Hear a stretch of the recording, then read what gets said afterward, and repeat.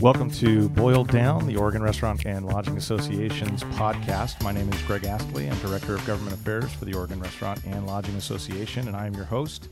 Today, I am joined by Sarah Schenk, our Communications Coordinator for the Oregon Restaurant and Lodging Association. She is our guest host. Welcome, Sarah. Hi, thanks for having me. And a very special guest today, we have Oregon Secretary of State Dennis Richardson. And Secretary Richardson, thank you so much for being here today. It's my pleasure to be with you. Great. Well, I promised you no surprises, but I did have one question that I wanted to ask you. I know that you're spending your weekends down in Central Point and your week up here in the Salem area. So I have to ask, what kind of car are you driving? Because I know it has to be comfortable and reliable.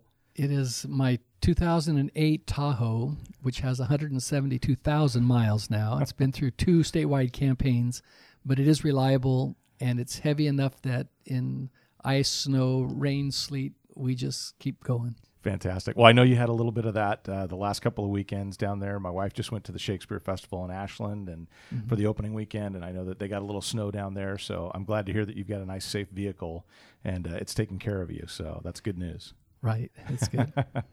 So I want to jump right in and talk a little bit about your historic election. The first Republican elected Secretary of State since 1985, and the first Republican elected statewide since Gordon Smith in 2002. So as really the only Republican statewide official, how are you doing with that? And tell me maybe some of the things you're doing differently in the Secretary of State's office these days that hasn't been done previously. Well, it's a great opportunity because it's restoring the checks and balances that are so important for our form of government. Regardless of which party it is, if they are in power for too long, they start assuming that they deserve it instead of that they're the servants of the people. Mm-hmm. And so for me to be Secretary of State gives me the opportunity to be the watchdog of the people's money. And that is something I take very seriously and did while I was in Ways and Means and the legislature as well. I was going to say, yeah, your time in the state legislature, I know you were praised very highly for your work on the budget committee. So that helped prepare me for this because I'm the chief auditor for the state. And so I was on a radio broadcast last week, and they were kind of hassling me because I admitted that I'd never really done an audit before. Right. And I said, that's right, I hadn't. But the people elected me not to be an auditor, but to watch out for them. And as being the people's watchdog, that's what they want, is somebody who will be full-time ensuring that government is more accountable, transparent, and by doing that, you're restoring trust of the people in government. Yeah. Yeah, that's something that I know is lacking right now probably in a lot of our elected leadership is that level of trust in how they're conducting themselves in the business of the state. Yeah, that's true, especially because of what happens nationally. Mm-hmm. For instance, there's a lot of people that have been concerned about Oregon's elections, that are they being hacked and are they honest and so forth. And right. So I've kind of tongue-in-cheek said, well, understand they're honest, or else I couldn't have been elected. I'm here, so right. So that means that they're honest, and you can't hack paper. Yeah. And so Oregon really does have an honest tabulation system because the internet's not involved in that. Now, there's 2 aspects to elections. One is the tabulation, the counting of votes, which I have no concerns about at all. And the other is the registration, who's voting. Mm-hmm. And there's a lot of suspicion about that. And so we've been working to try and see where things really are at and restore the trust in that system as well. For instance, when I was running for the office, I remember reading that 96,000 voters received more than one ballot in the primary election in May. I mean, that's a lot of duplicate ballots. And over 2,000, over 2,300 actually sent in a second ballot. Now, you think, okay, well, they must be trying to cheat the system. You can only vote once because the ballots have a barcode and that connects. So you can only vote one time. But in this instance, I think that many of the people that did vote were elderly and they had voted and then they got another ballot. So the machine must have eaten their first one or whatever. And so they send it in. If you can't prove intent to defraud or to violate the criminal statutes, then there's not a case. And so what I want to do is help ensure that we don't have that expense. It costs money to send out 96,000 extra ballots. Now, part of it you can't get around because people do move. Sure. And they, so there's old addresses and new addresses, and sometimes that doesn't get corrected. But we are going back to see why it's that way. I've done something else that was interesting. I actually asked my division of elections, a man named Stephen Trout, who's very experienced with elections and is an attorney and worked in elections in California, also in Oregon. He worked in this position for Kate Brown when she was Secretary of State, got fired. It's kind of like the Queen saying, "Off with your head," and that's okay. But I hired him because he is competent and bright, experienced, and he's well respected by all the county clerks all across the state. And we don't just work in a vacuum there. We've got to work with the county elections people. Sure. So anyway, he's the right guy. So I said, "So Steve, I'd like you to give me a list of the households, addresses where they're receiving more than 10 ballots." Wow. I thought, let's take a look. Yeah. And so he got 6,500 of those households. Wow. The vast majority of them were sororities, fraternities, or senior, care home facilities or assisted living homes, those kinds of things. Sure. And there was actually, he's still going through them, but after he got through about 2,000, he said there's really only 2 that really look suspicious, where you got an address and you don't know what it is, and so you go to Google Earth and look at it and you find out it's just a small single dwelling and they've got a huge number of ballots. Right. And so we'll do further investigation. Sure. Everyone in Oregon who's eligible to vote should have the opportunity to vote, Absolutely. but not others. And so I don't think that there's rampant fraud in the way the elections and registrations have been conducted, but that doesn't mean you don't just trust, you also verify. Right.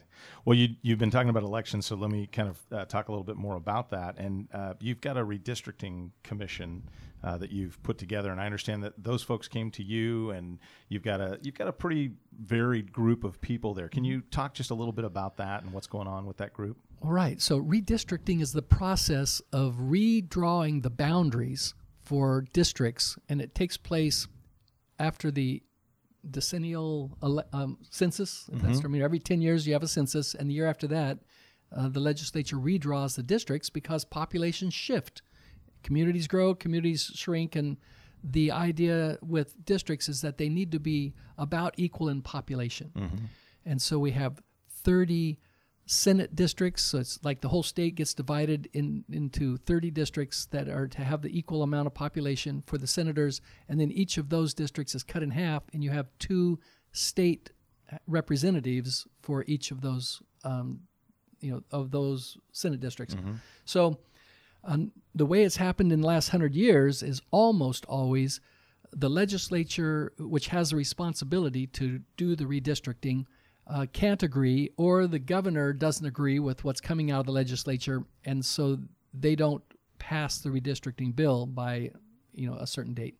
And that means it then goes to the Secretary of State, who can do whatever he or she wants to do with it within the realm of the law. Sure. And 2001, it was Bill Bradbury, a Democrat, who gerrymandered this state in an incredible way. Basically took Portland and made it look like a hub with spokes going out into rural Oregon, right, but stacking the registration deck in favor of his party. Sure. And gerrymandering is a very real problem. And so if history repeats itself, I will have the opportunity to redistrict, assuming that I got reelected.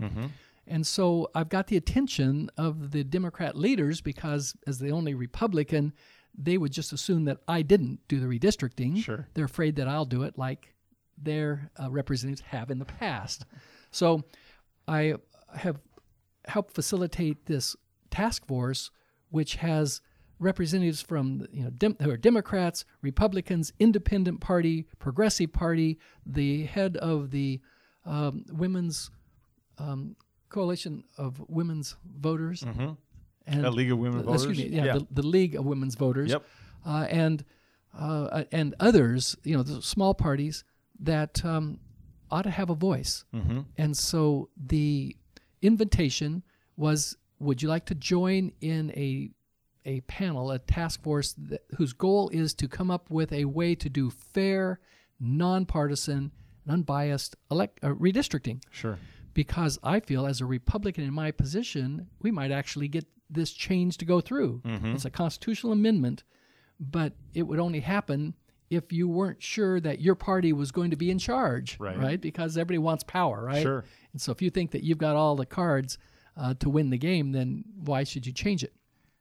So anyway, we've been working now for several weeks trying to come up with what is working elsewhere, what can we learn from Oregon's past, and how can we come up with a process that will be neutral, that takes the legislature out of it, and takes the politics out of it.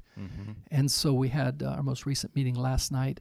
We now will take a couple of weeks off as we take all that we've learned and put it into an amended bill, and then we'll send it out to all the people on the panel and get their comments and see whether or not we can get a consensus that I can support as Secretary of State.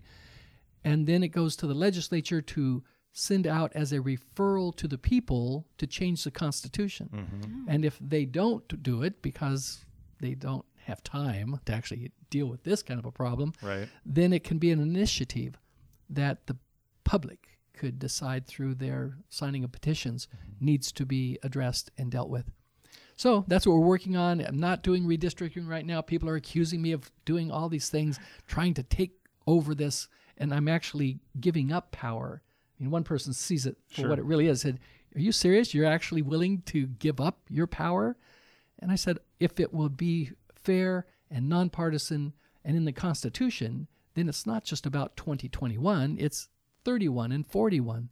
And so let's draft something that can make it fair in Oregon, and we can set an example of what fair and honest redistricting can be for the rest of the country. Yeah, Definitely paving the way there, yeah. Yeah, I was going to say, and I know nationally it's actually the Democrats that are looking for these kind of redistricting commissions or independent panels of judges to be doing the redistricting because they feel that they're losing seats in different areas of the country. And so it's, I think, a little bit ironic that here in Oregon, you're the one that's actually saying, you know, this is what we should be doing. And the Democrats are the ones that right now obviously are in power in the legislature. So it's really quite interesting because there are so many people that are suspicious of me. You know, after he's a Republican, which they've categorized as being evil, right? Democrats are good, Republicans are evil.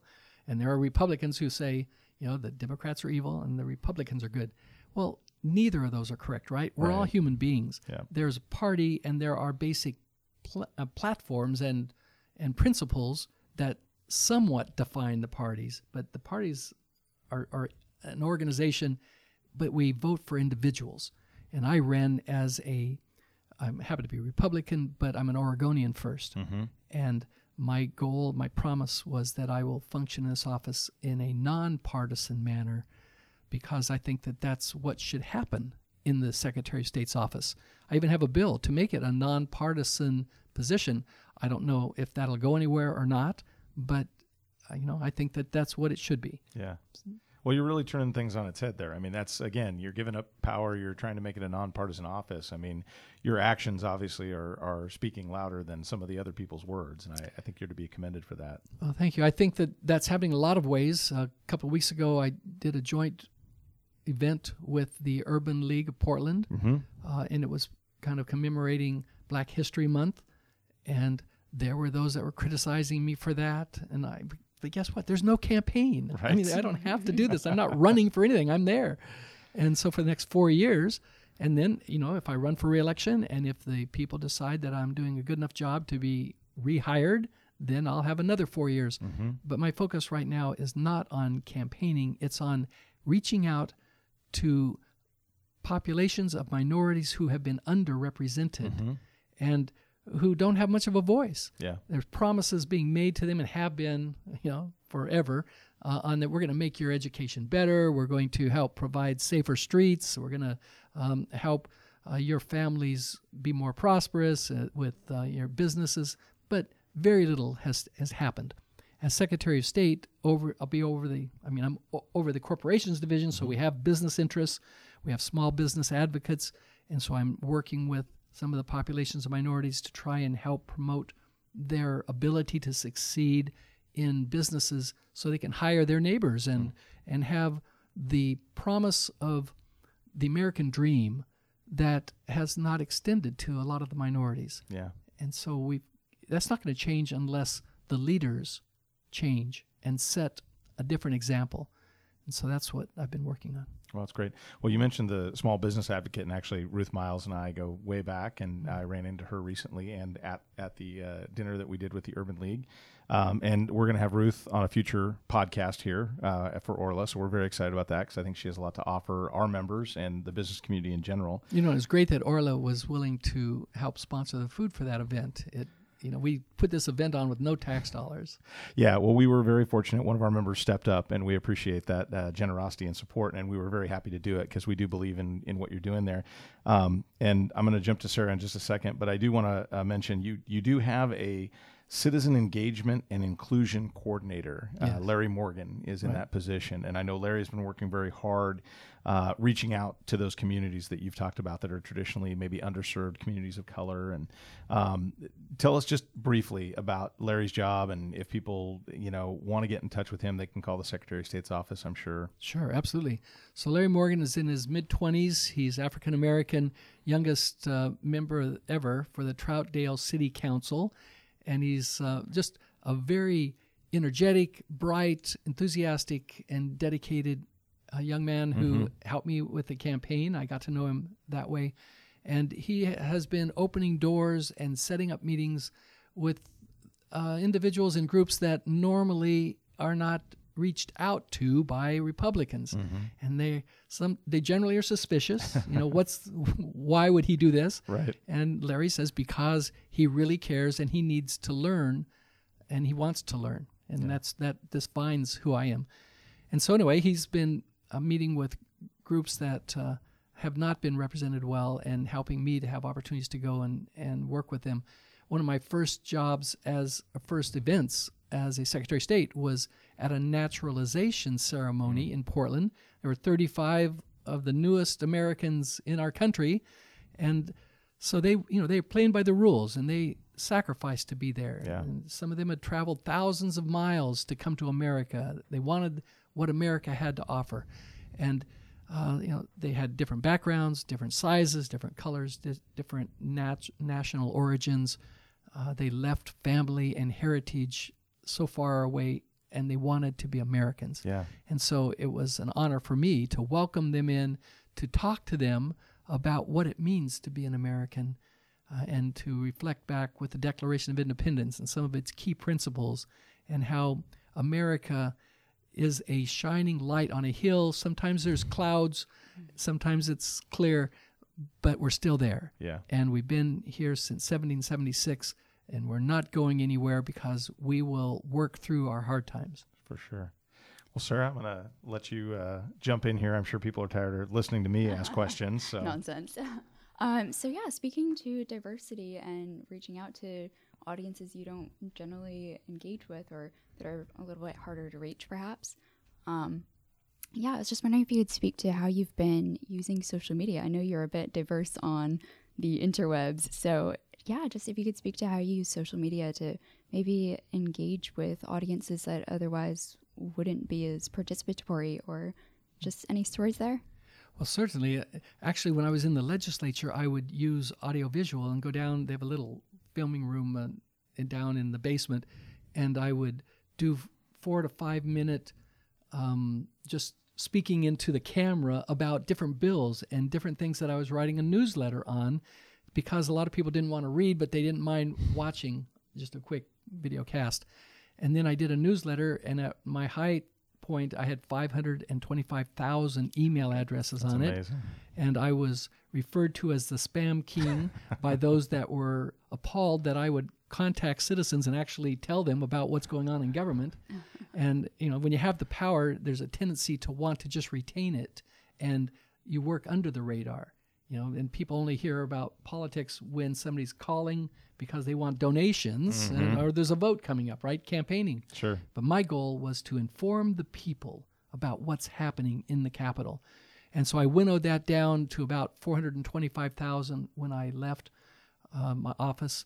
And then my first newsletter to the large audience came out last week, and it was talking about registration and talking about a letter I sent to President Trump about the designation of state elections as critical infrastructure under the umbrella of the Department of Homeland Security, which if you don't have a reason to do that, then don't let federal agencies just take power. And so I was saying he should pull out of that until they research it and find out why that's necessary. But anyway, that was the kind of the subject of this newsletter that went out. And at that point, last week, we'd cleansed everything and updated, and we had about 350,000 people.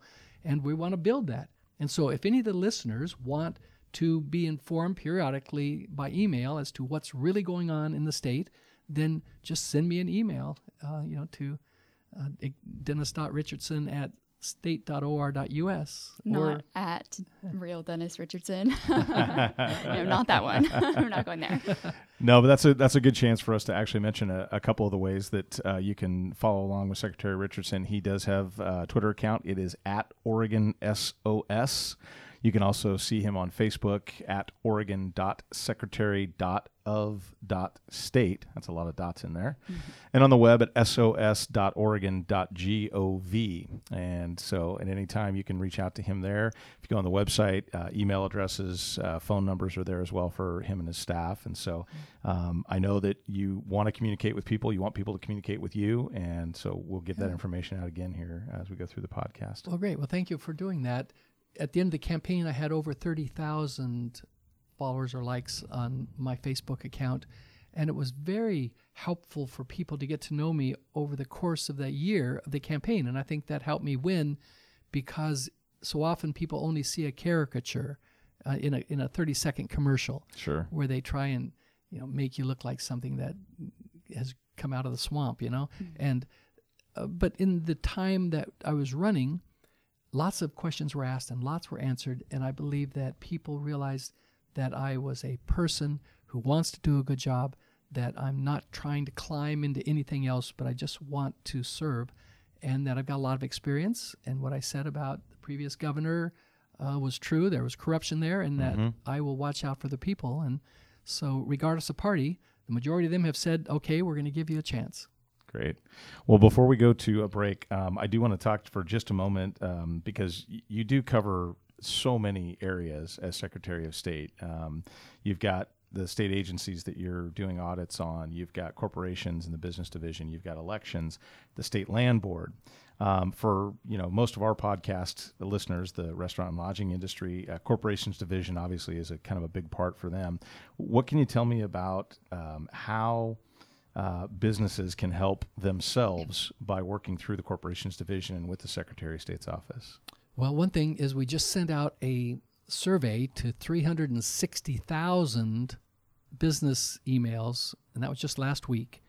And I don't know the current number, but even if it was a low percentage, it's a bunch. It's going to take us a while to go through them. And my staff in the corporations division were a little skeptical about doing this, but I said, it's important to do it. They said, well, can we just pick a few to send it to? And I said, no, send it to everyone so that everyone knows that we are seriously interested, and then you can use different analytics or however to actually work back through the suggestions that come in. But we want to remove red tape. We want to make things easier for businesses and make Oregon an example of a place where you would want to do business. I mean, I can't control the tax structure, but I can control how you're treated when you need help from the corporations division. The small business advocate, you'd mentioned Ruth Miles, and she's a wonderful woman. Her job previously has been to help businesses doing business with the state to work their way through the maze of the bureaucracy. But we're expanding that to be state and local government. Oh, great. So if you're having difficulties in your community or the county or city or with districts, you have someone that you can call and ask for help. And that is just tremendously valuable. Sure. Yeah. And the goal is to restore some trust and show people that the government can actually work for them and not merely be a drain on them. Yeah, I don't think very many people see value in government anymore. It's just a place where your taxes go to die. So it's nice to know that you're doing that. Well, we'll do what we can. Yeah. There's so many things that we don't have control over, and we didn't get in this mess overnight, so we're not going to get out of it overnight. But like doing the audits of the state agencies, it's vitally important that they know that we're watching. Mm-hmm. And our goal, and I've talked to the auditors that we had, and there's going to be some, certain changes in the way we do business, but it's to become a GAO, a Government Accountability Office for the state, where without fear or favor, we're auditing. We do not pull our punches. We don't go after individuals or groups. We don't have any axes to grind. But what we want is to make it clear and open that they are accountable and transparent. And we have an audit coming out next week with ODOT, and they have things are a little different in the way that this audit is being handled. But it's important for people to know where. Then it deals with contracts, and I can't go into detail because it's not ready yet. But it deals with how they contract with their bidders and how bids can be manipulated and how we can make a change so that it's fair for all that are bidding. Great. Well, I want to continue with that line of questioning. We're going to take a short break, and when we come back, as Paul Harvey would say, I guess you can hear the rest of the story on ODOT and how that goes. So we'll be right back after this break. Are you in need of quality food handler training and certification? Orla is one of the largest and first providers of online food handler training in Oregon. Approved by the state, Orla's food handler training is quick and simple to complete, with online courses available 24/7. Training and certification costs only $9, and the card is valid statewide for 3 years. Get started today at OregonFoodHandler.com. All right, well, welcome back to the Boiled Down podcast from the Oregon Restaurant and Lodging Association. My guest host today is Sarah Schenk. She's Communications Coordinator for the Oregon Restaurant and Lodging Association. And our special guest is Dennis Richardson, the Oregon Secretary of State. You can find Secretary Richardson on the web at sos.oregon.gov. And if you want to follow him on Twitter, it is at OregonSOS. Well, before the break, we were talking a little bit about ODOT. And I wanted to ask a little bit, because I know there was an independent audit that was recently done of ODOT and talked about some good things, their road quality. They did a very good job with that. And some of the other things that they needed to improve were insufficient project management, inaccurate cost predictions, and being too ready to agree with consultants, which left some projects up to 90% over budget. Now, I know in the state legislature right now, there's a lot of talk about transportation packages, and whether or not we're going to be able to get something out of that building or not remains to be seen. But if it is, it's probably going to be a fairly large one. There's a lot of work that needs to be done. And one of the questions I know about ODOT is, can they handle that volume of work right now? Is the agency ready? And you just mentioned an audit that the Secretary of State's office would be doing. And I realize you can't give us a lot of details, but can you tell us a little bit about what is involved in an audit and what are the things that you look at when you go to a state agency and audit them? Well, when I was running for this office, I would talk about auditing DHS or auditing ODOT. Well, now that I'm in the office and I realize what's involved with an audit, that's just too huge. We don't have the capacity to take on an agency that size. Mm-hmm. And so you look at aspects of it. Like we're doing an audit on foster care for DHS because there are children's lives and futures at stake. Mm-hmm. And in ODOT, the audit that we're about to release next week deals with one aspect of contracting. And so the legislature asks the department whether or not they have the capacity to do things, and they are supposed to be open and honest about it, and ODOT knows their capacity. And so if they say they can do it, then it's important that they do it and that somebody's watching. Now, the difference between my administration and previous ones is that we will assign auditors from the beginning on these $100 million or more contracts, because we can learn from our experience. And Cover Oregon did not need to waste $300 million. Right. It was apparent early on that it wasn't going to work. Yeah. But everybody was ignoring it. As you recall, I was co-chair of Ways and Means, and I was writing letters to the leaders of the Oregon Health Authority and Cover Oregon and the Oregon Insurance Exchange and the governor, saying, look at what these evaluations are showing there's red ink pouring off onto the floor. This is not going to work. And they wouldn't pay attention to it. And that was like in September Right. of 2012. And then we had the election, maybe, no, it was 2011. 2011, yeah. And so the election, and I lost, my party lost power. And so I was removed from that position because I just wasn't a team player. So negative, How dare you question that? And so then the rest is history. A year later, you've got the failure, and it was just such a tragic failure because all of that money got spent, and they knew it wasn't going to work. Yeah. The leaders knew it wasn't going to work, and yet they said, yeah, October 1st, that's our date. So it's like going into an office and having a light switch and light fixtures, but know that there's no wiring. And so the drums roll, and you reach over and you flip up the switch, and nothing happens, and you look surprised. Well, we'll get this fixed within a month or so. Right. It was all a facade, and that's the tragedy of it. And so we will have alongside auditors assigned to those kinds of projects, and they will make it clear what progress is being made or not being made. And it won't just go to the governor. It'll be going to the people as well. And so I hope that we can avoid this continuing this line of $100 million projects that fail and they get swept under the rug, or else there's excuses made, but there's no accountability or no transparency. Yeah, well, Oregonians work hard for their money, and we want to make sure that if it's going to the government, it's being wisely spent and used for their That's right. benefits. So, Okay. did you have something, Sarah, you No. wanted to jump in? No? Okay. Well, we talked a little bit about one of your other duties being on the State Land Board, and you sit on that board with State Treasurer Tobias Reed and the Governor, Kate Brown. I know that there was a meeting, your first meeting you mentioned recently about the Elliott State Forest, and maybe you can talk to us just a little about your responsibilities on that board. Okay, well, first let me tell you, as far as the responsibilities are concerned, there's three of us that are trustees, and we are essentially managing all of the federal properties, Okay. which includes timber, riverways, lots of different land and property owned by the state. And so the Elliott Forest is just one piece of property. It's like 83,000 acres. And it dates back actually to when our state was created, because Congress, when they created Oregon, they had it surveyed and divided it into townships that were like 6 miles by 6 miles. And then in each township, there were 36 1-mile square sections. And so when they created our state, they dedicated 2 sections in every township for public education. And it's to be used to support public education. So in the 1930s, you had a man named, I think it's Francis Elliott. He was the first state forester, and he took it upon himself to actually contact the federal government and say, look, you got all these federal lands, and in each of these townships there's 2 sections.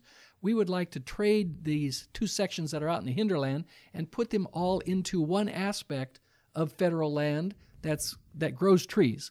It's rural, it's northeast of Coos Bay, it's steep, but it gets a lot of rain and they grow trees fast. And so he was able to compile these sections into this forest.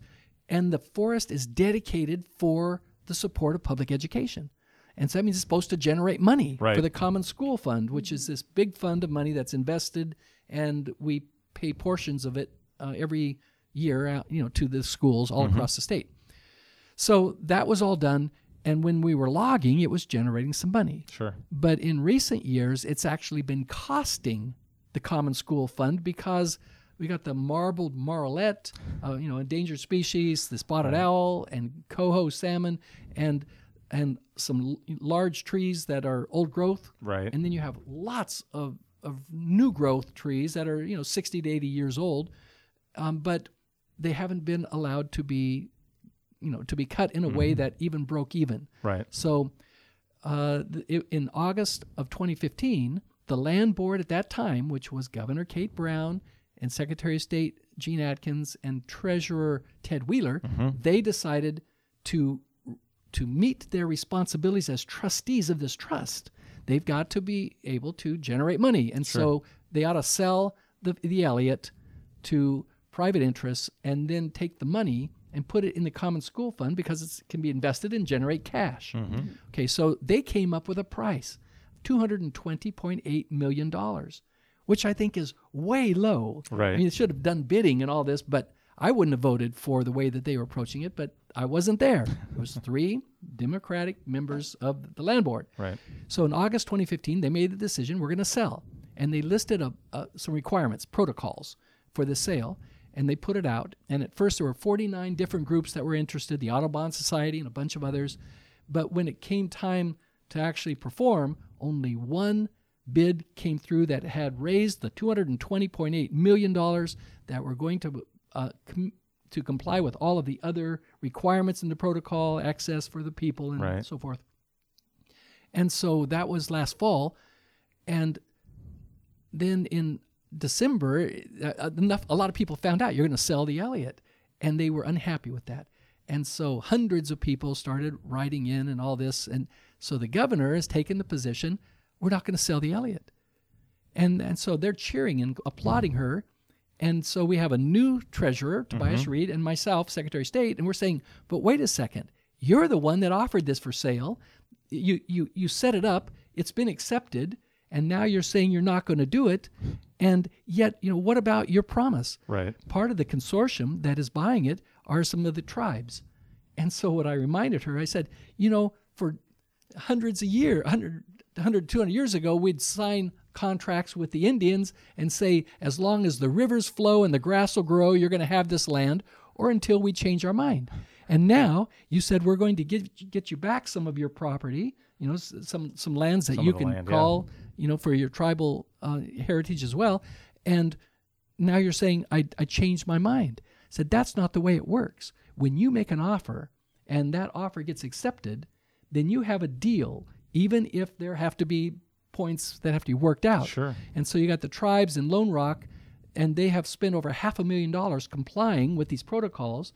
The Department of State Lands has spent $3.5 million complying with the protocols, and the governor's decided, I don't want to sell it after all.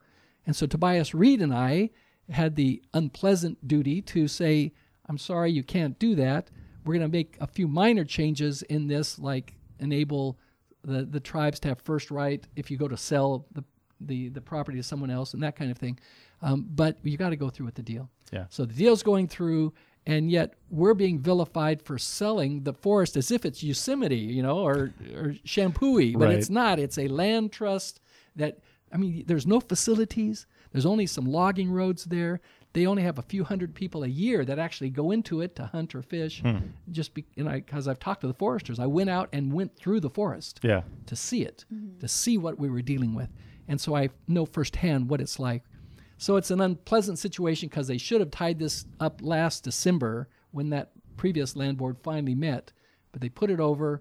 And so, it's for political reasons, it's going the route that it is. But we've had to put up with the political fallout of keeping the promise that the governor made when she offered it for sale in August of 2015. Yeah. Well, when it comes to those contracts, maybe we need to remind the governor that much like PERS, if we're going to continue to honor that contract, then we need to honor the other contracts that we've made as well. So, yeah, I understand. Great. Well, just a couple more questions that I want to talk to you about. I, again, appreciate so much your time being here today. You've got a special project going on right now with the Archives Division. I know that's another area that you're responsible for under the Secretary of State's. Maybe you can talk a little bit about the Oregon Constitution and what your project is that you're hoping to get done. Well, thank you. The Archives is where all of our documents, old and current, are kept. And so I'm the Secretary of State, and so that means that documents, laws that are passed, and all of the old documents, they all end up under my care and control in the archives. And we have a wonderful head archivist there. Her name is Mary Beth Herkett, and she's been there for 30 years nearly. And she was showing me the Constitution. And the Constitution was written in 1857, and then it took 2 years to get back and for us to D.C. and us to become a state, which happened in 1859. But this document is getting pretty old. And so it's just in a box, and you look at the document and it's fading, and the paper is getting really brittle. And so she's been working on a project, and we are going to finish this project. And it's to restore the Oregon Constitution to as good a condition as it can be, and then to build a case that is, bulletproof and vandalism proof, that has constant temperature and humidity to help maintain the condition of the Constitution in its restored condition, and have it be visible so that kids coming on field trips and families can go and see the Constitution of the state of Oregon and be reminded about the pioneer heritage that we have and those that gave so much to come here to hopefully promise a life for their posterity. And so we drink from wells we didn't dig, and we need to remember those that did. Yeah. Excellent, yeah. I'm headed back to Washington, D.C. The end of this month, and I'm very excited actually to go see the Declaration of Independence and the U.S. Constitution. So I think having the Oregon Constitution restored would be fantastic. It really will, and we're not using tax money. And so we're asking those that would like to see this happen to go to our website, and we have a crowdfunding source on the Secretary of State's website. So we're raising money, and people are giving from $10 all the way up to thousands. We need to raise $100,000. Okay. And so the last time I looked, we were at about $6,000 or $7,000. And so we're hoping that some more substantial donors can come in. But we've had kids where they've gathered money in their classrooms, and they send in the pennies parade, and all of those things are appreciated. And some schools have worked until they came up with $250, and they'll be remembered. It's a lot of pennies. It is, but they're a part of our history. And so if you've been blessed financially and would like to contribute to that, just go to our website. You can either get credit for it or be anonymous. It doesn't matter, but we need to raise $100,000, and it needs to happen in the next 30 days or so, even if I have to get on the phones and start calling, so that we have time to get it done by the end of summer. Sure. And that website, again, is sos.oregon.gov. You can visit that website and hopefully make a contribution to the archive project that's going on to restore the Oregon Constitution. Very excited about that. So one other thing I wanted to ask you about is this is kind of your time to just open it up. And I was curious, what are some of the short-term and some of the long-term goals you have in this office? Because we've talked a lot about what's on your plate. I mean, you have so many different areas that you're responsible for, and I know you're making headway in reaching out to some of the underserved communities. You've talked about that. You've talked about the great project that you're doing here with the Restoring the Oregon Constitution.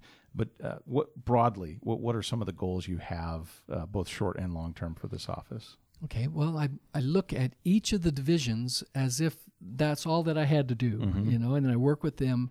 We're trying to help introduce a culture adjustment among the whole agency using the Arbinger Institute, and they really focus on mindset change, not behavioral change, not learning how to do reflective listening, but learning to listen. I mean, that it's important to pay attention to other people, that everyone is as important as you are. They just have different jobs and different backgrounds and so forth. And so it's about helping people be happy in our agency to come to work, and then working more effectively and more efficiently to benefit the state, because we're public servants.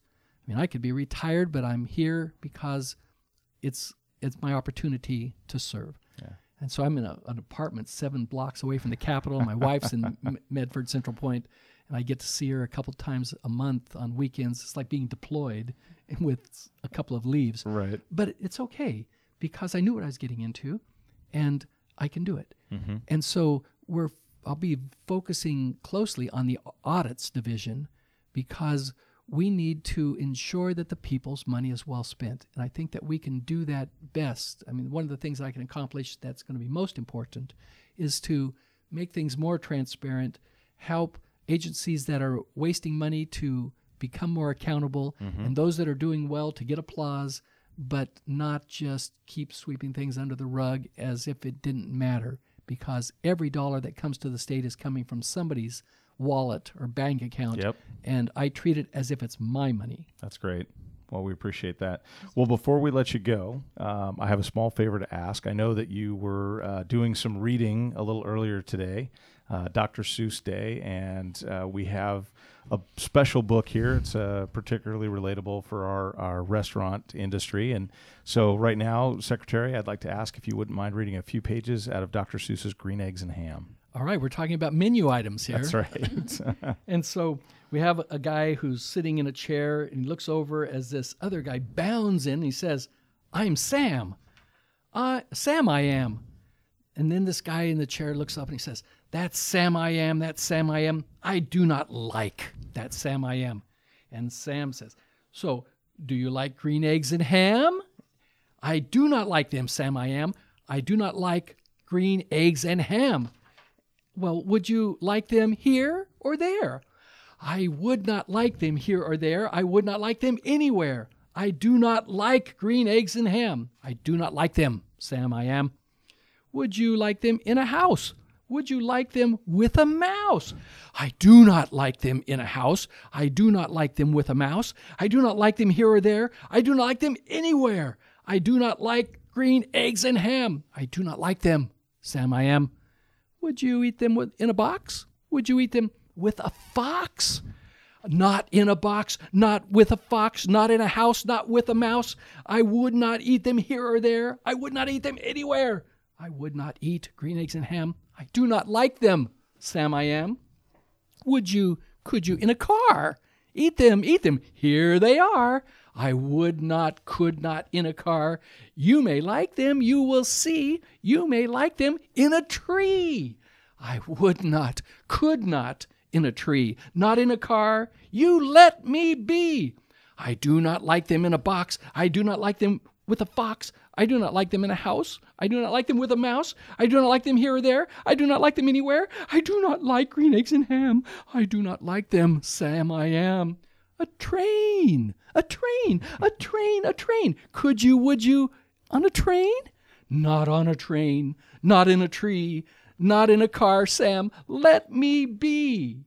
"I would not, could not in a box. I would not, could not with a fox. I will not eat them with a mouse. I will not eat them in a house. I will not eat them here or there. I will not eat them anywhere. I do not eat green eggs and ham. I do not like them, Sam I am."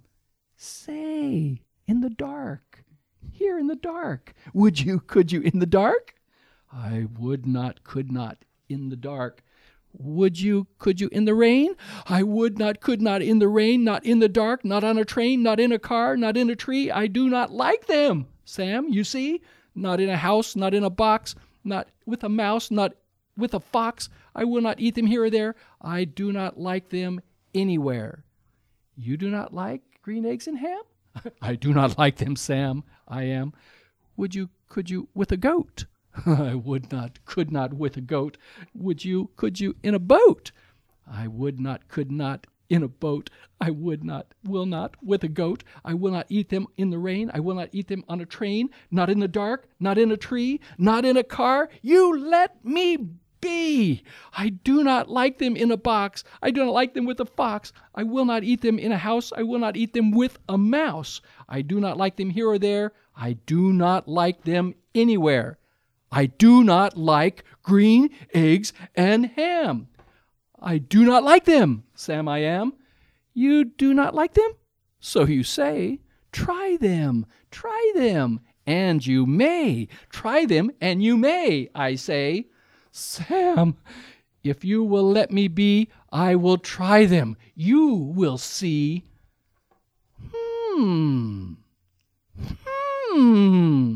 Say, I like green eggs and ham. I do. I like them, Sam I am, and I would eat them in a boat, and I would eat them with a goat, and I will eat them in the rain and in the dark and on a train and in a car and in a tree. They are so good, you see. So I will eat them in a box, and I will eat them with a fox, and I will eat them in a house, and I will eat them with a mouse, and I will eat them here and there. Say, I will eat them anywhere. I do so like green eggs and ham. Thank you, Sam I am. Excellent. Wow. You have just set the bar so high for our future guests, Mr. Secretary. Thank you so much. I have lots of grandkids.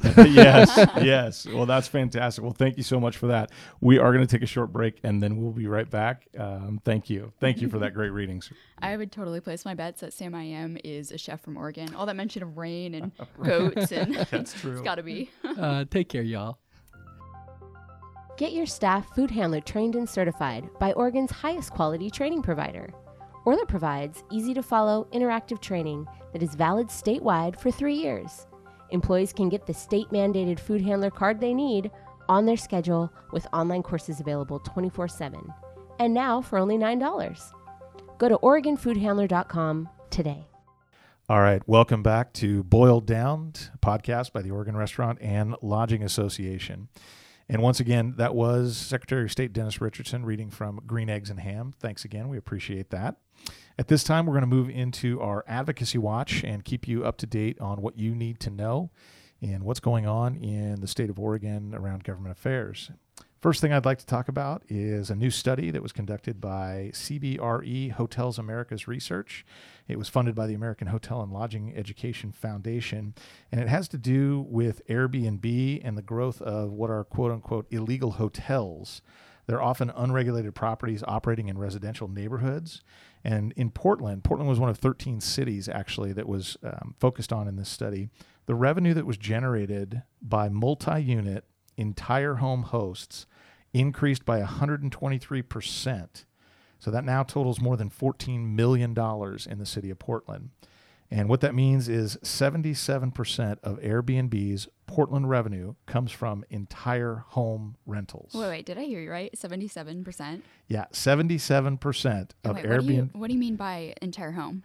So entire home is what is defined as where the owner is not present. Mm-hmm. So they've rented out the entire house, as opposed to what the myth of Airbnb started out as, which was the kind of mom and pop sharing. Hang out on my couch, get to know your neighbors, the locals. Yep, they're renting out a room or two to try to make ends meet, and that still happens, obviously, but it only happens 23% of the time. Yeah, it's sounding more like a business over here. Absolutely, which is why they are quote-unquote illegal hotels. Now, what's even more interesting is that hosts that have 3 or more units earned 54% of the total revenue generated by the multi-unit hosts. So that means that they had more than three or more properties that they were renting out. And we can definitely get into the housing market here and lack of affordable housing. Absolutely. It's one of the key contributors, we think, to the housing affordability and availability, especially for our hospitality industry members. Mm-hmm. So it's important. So that study is out, and I know that... yeah, we actually have those on our website. If you want to get links to those reports and read more about it, you can go to OregonRLA.org/GA. That's going to be our government affairs section. Great. So more information there, and you can also read about the next couple of bills that I'm going to talk about. The first one is restrictive scheduling. We actually have a House Bill 2193, and a Senate Bill 828. Those are our restrictive scheduling, which would require an employer to pay an employee the equivalent of at least 4 hours of work if the employee is scheduled or called into work, but due to the employer doesn't work the entire shift. And of course, we're opposed to this bill. There's a lot of mitigating circumstances for employers, weather, the recent protests that we had in the city of Portland, for example. I know a lot of employers wanted to keep their employees home and safe because of that. And actually, the research that we have shows that almost 75% of workers, of employees, don't want the government to mess with their scheduling. And we had a couple of panels, one for the House bill and one for the Senate bill, restaurant owners and operators, and then some servers as well that came and testified against that. Yeah, definitely. And most of the people I know in Portland, if they're in the industry, they want the flexibility. Like, that's why they're there. Exactly. Yeah, it's one of the key reasons why people get involved with the hospitality industry. A big thank you to our members who did come out to testify on those bills. We appreciate you stepping up and helping out. We definitely need to keep seeing this in the future. Yeah, we understand how hard it is for owners and employees to take time away from the business and get out of those restaurants, but it is important. So thank you to everyone that did that. We have a couple of tourism-related bills coming up here as well. So House Bill 3101 would prohibit hotels or inns from charging any kind of a facility fee in addition to the price of a guest room rental, and we are opposed to that bill as well. We have no problem with letting customers know, obviously, about any fees that they might incur while they're at a lodging property. But to take away the ability and the choice that we have to charge any kind of an additional facility fee, we believe is wrong. The second one is Senate Bill 745. It's also House Bill 2506, and it would establish the Ocean Beach Fund. So that would take a portion of the transient lodging tax revenues and put it into a new fund that would be managed by the State Parks and Recreation Department. Now, we oppose this bill as well, in part because it carves out money from the TLT revenue for a specific fund, and it could be used to pay for things like beachfront development, sand management, and severe storm responses. And that's really a problem when you start carving out that kind of money for different areas. Yeah, no pun here on the slipping sands, but this definitely sounds like a slippery slope here. Seeing this potentially happening in Southern Oregon, Eastern Oregon, just trying to take funds away.